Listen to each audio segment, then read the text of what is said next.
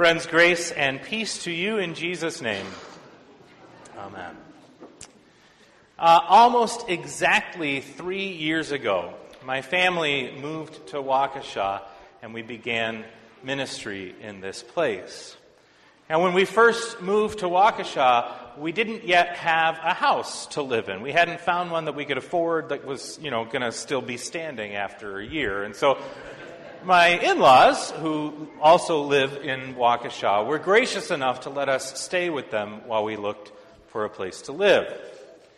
Now, by the time we found a house that we could afford, that was, going to be good for our family, we ended up living with my in-laws for about 7 weeks.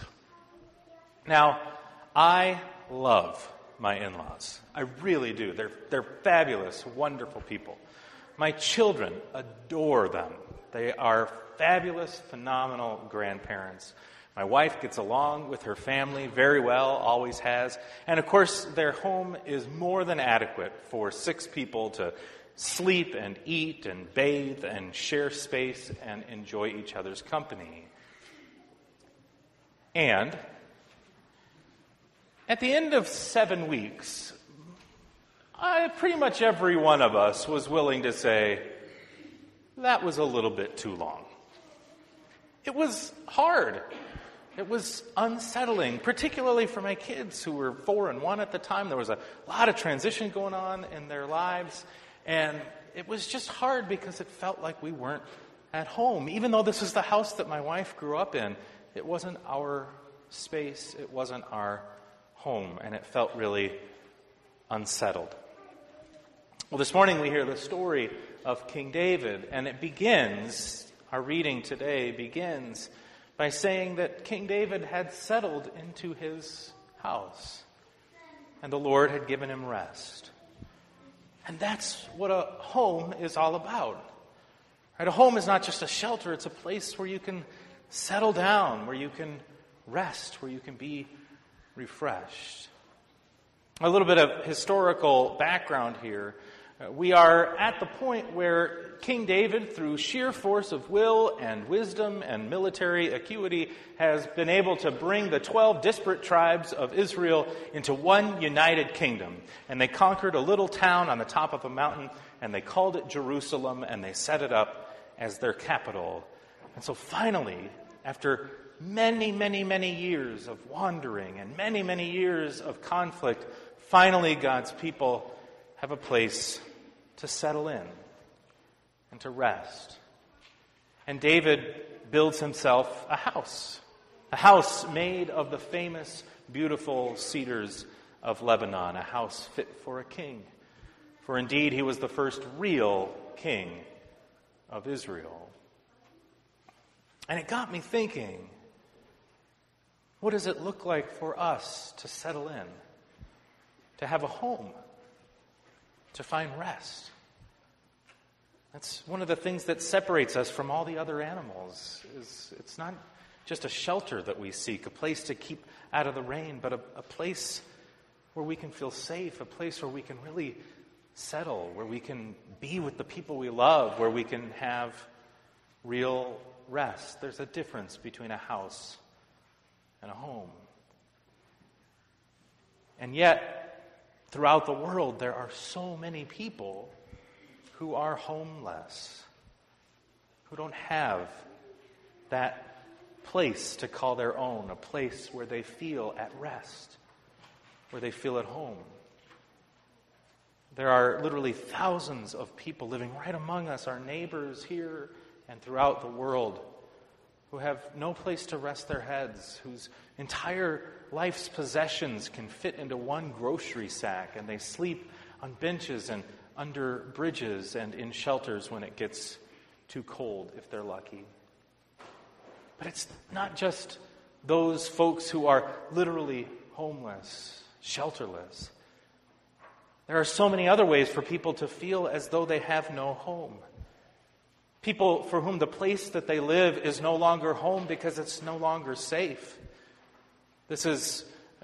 October is Domestic Violence Awareness Month. And it is a good as time as any, and yet I think the whole year is a good time to be reminded that so many of our neighbors are not safe in their own homes.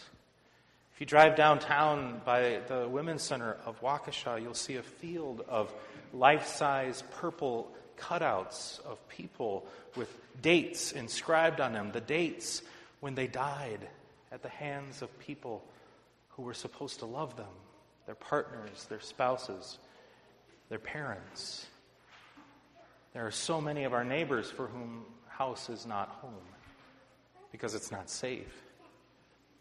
I know lots of folks whose houses once felt like home, but now they can't afford the mortgage anymore. They've gotten in over their head, and that place where once they felt they could rest is a place where they can no longer sleep because they're tossing and turning night after night, wondering how they're going to pay all the bills. Folks who left home perhaps to go to college or maybe at some other time in their upbringing and their parents got a divorce, and suddenly that house is half the home it once was, if even that.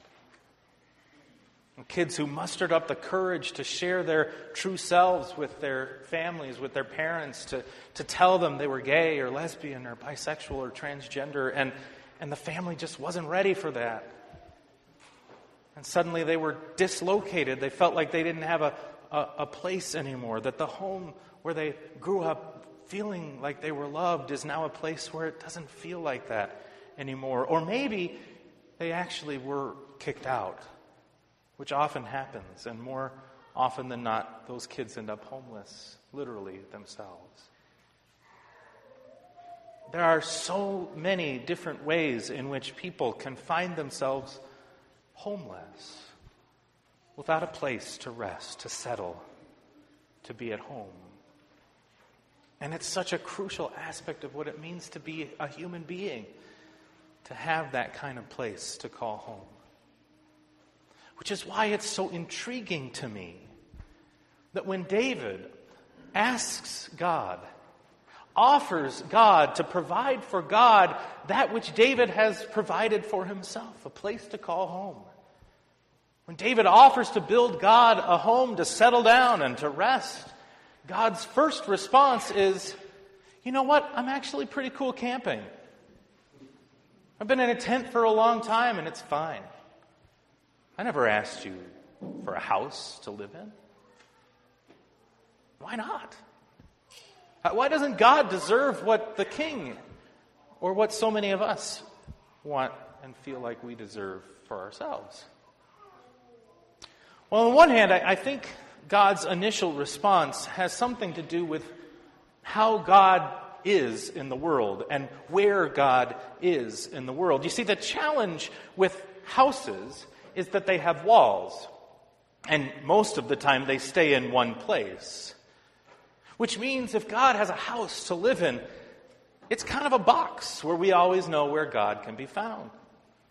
A box that keeps God in a place where we can control and understand and predict. Now, that's not exactly who God wants to be for us. This is not a God who longs to be controlled by you. It works the other way around. And so for us to build God a house challenges the very nature of our relationship, because this isn't a God who stays put, who can be tamed. I have a dear friend who's a pastor in Texas, and she likes to say, mostly tongue-in-cheek, that the worst thing the church ever did was lay the first brick. Now she's kidding, sort of. But what she means, of course, is that when you build a building to put God in, it invites all kinds of conflict and idolatry. Because now you got to fight over who's going to take care of those bricks. What color's the carpet going to be? How often will the doors be unlocked? Who do we let in? Who do we keep out? How much are we going to invest in that building, in those bricks? And what does that say about our faith as an active living presence of God's proclamation of good news in the world, being sent outside the building to serve our neighbors? How many church buildings do you know of? Big, beautiful, wonderfully well-maintained buildings, and thank God for that. But how many church buildings do you know that sit empty 6 days out of the week, essentially empty, in a world where countless people have no place to lay their heads? So what does that mean for us and for our God? But I think it goes beyond that too. Because God knows full well that while in that particular moment when David offered to build God a house, the people were relatively safe and settled. It was one of the very, very brief moments in Israel's history when they're essentially doing okay. But God knew full well that that wasn't going to last very long. They were not going to be a settled and peaceful and well-housed and homed people forever. That indeed, God's people would find themselves homeless, often, and fairly soon. Indeed, David's grandsons hated each other, and they're going to fight each other, and they're going to lead to a civil war, and the kingdom will be divided into two, which is going to leave them vulnerable to all their neighbors, and very soon, they will succumb to the forces of empire. When God allows David's son to finally build a house for God to live in, Solomon's beautiful temple up on a hill, well, it's going to be destroyed, and all Jerusalem with it. Not once, but twice. And after the second time, never to be rebuilt again. Indeed, God knows that the most formative times in Israel's history have been the times when Israel has not been settled or at peace or at rest or housed or in a given place where they could stay. The promise was first given to Abraham and Sarah while they were camping at the Oaks of Mamre, when God plucked them out of obscurity and said, I choose you to bless the world. The most important historical event for the people of Israel when they really emerged as God's children was when God rescued them from slavery in Egypt, being bound in chains in a foreign land and then carried to wander for 40 years in the desert. The covenant, the promise that God made is signed, sealed, and delivered on Mount Sinai when God gives them the law while the people are camping down the hill. And indeed, Israel's theological and scriptural, biblical foundation is formed most significantly when they are in exile in Babylon, 1,000 miles from home. God knows full well that God's people will often find themselves homeless. And so maybe God needed to be homeless too. Maybe God needed to be without a house, a box to be kept in, so that God would always be free to go and find God's people wherever they were homeless. To go to Egypt, to go to Babylon, to go into the desert, to go wherever it is that you find yourselves as a people, as a nation, as a church, as families, as individuals, wherever it is that you are dislocated, where you are out of home, where you are homeless, God is free to go find you. We don't go to God. We don't go find God in the box where we've kept God in up on the hill. God comes to us. Whenever and wherever we have found ourselves out of home, out of place. This is the promise into which you were washed in the waters of baptism. This is the gift of a movable feast, a meal of bread and wine that can be shared anywhere where people pray, break bread, and exchange the gift of peace. It's that ours is a God who is on the move constantly, able to find you wherever you are. Whether you have chosen or whether you have been forced to find yourself out of place, hidden from view, left out, God sees you. And God is free to find you and to bring you home. And God will. always and forever. God will bring you home. And thanks be to God for that.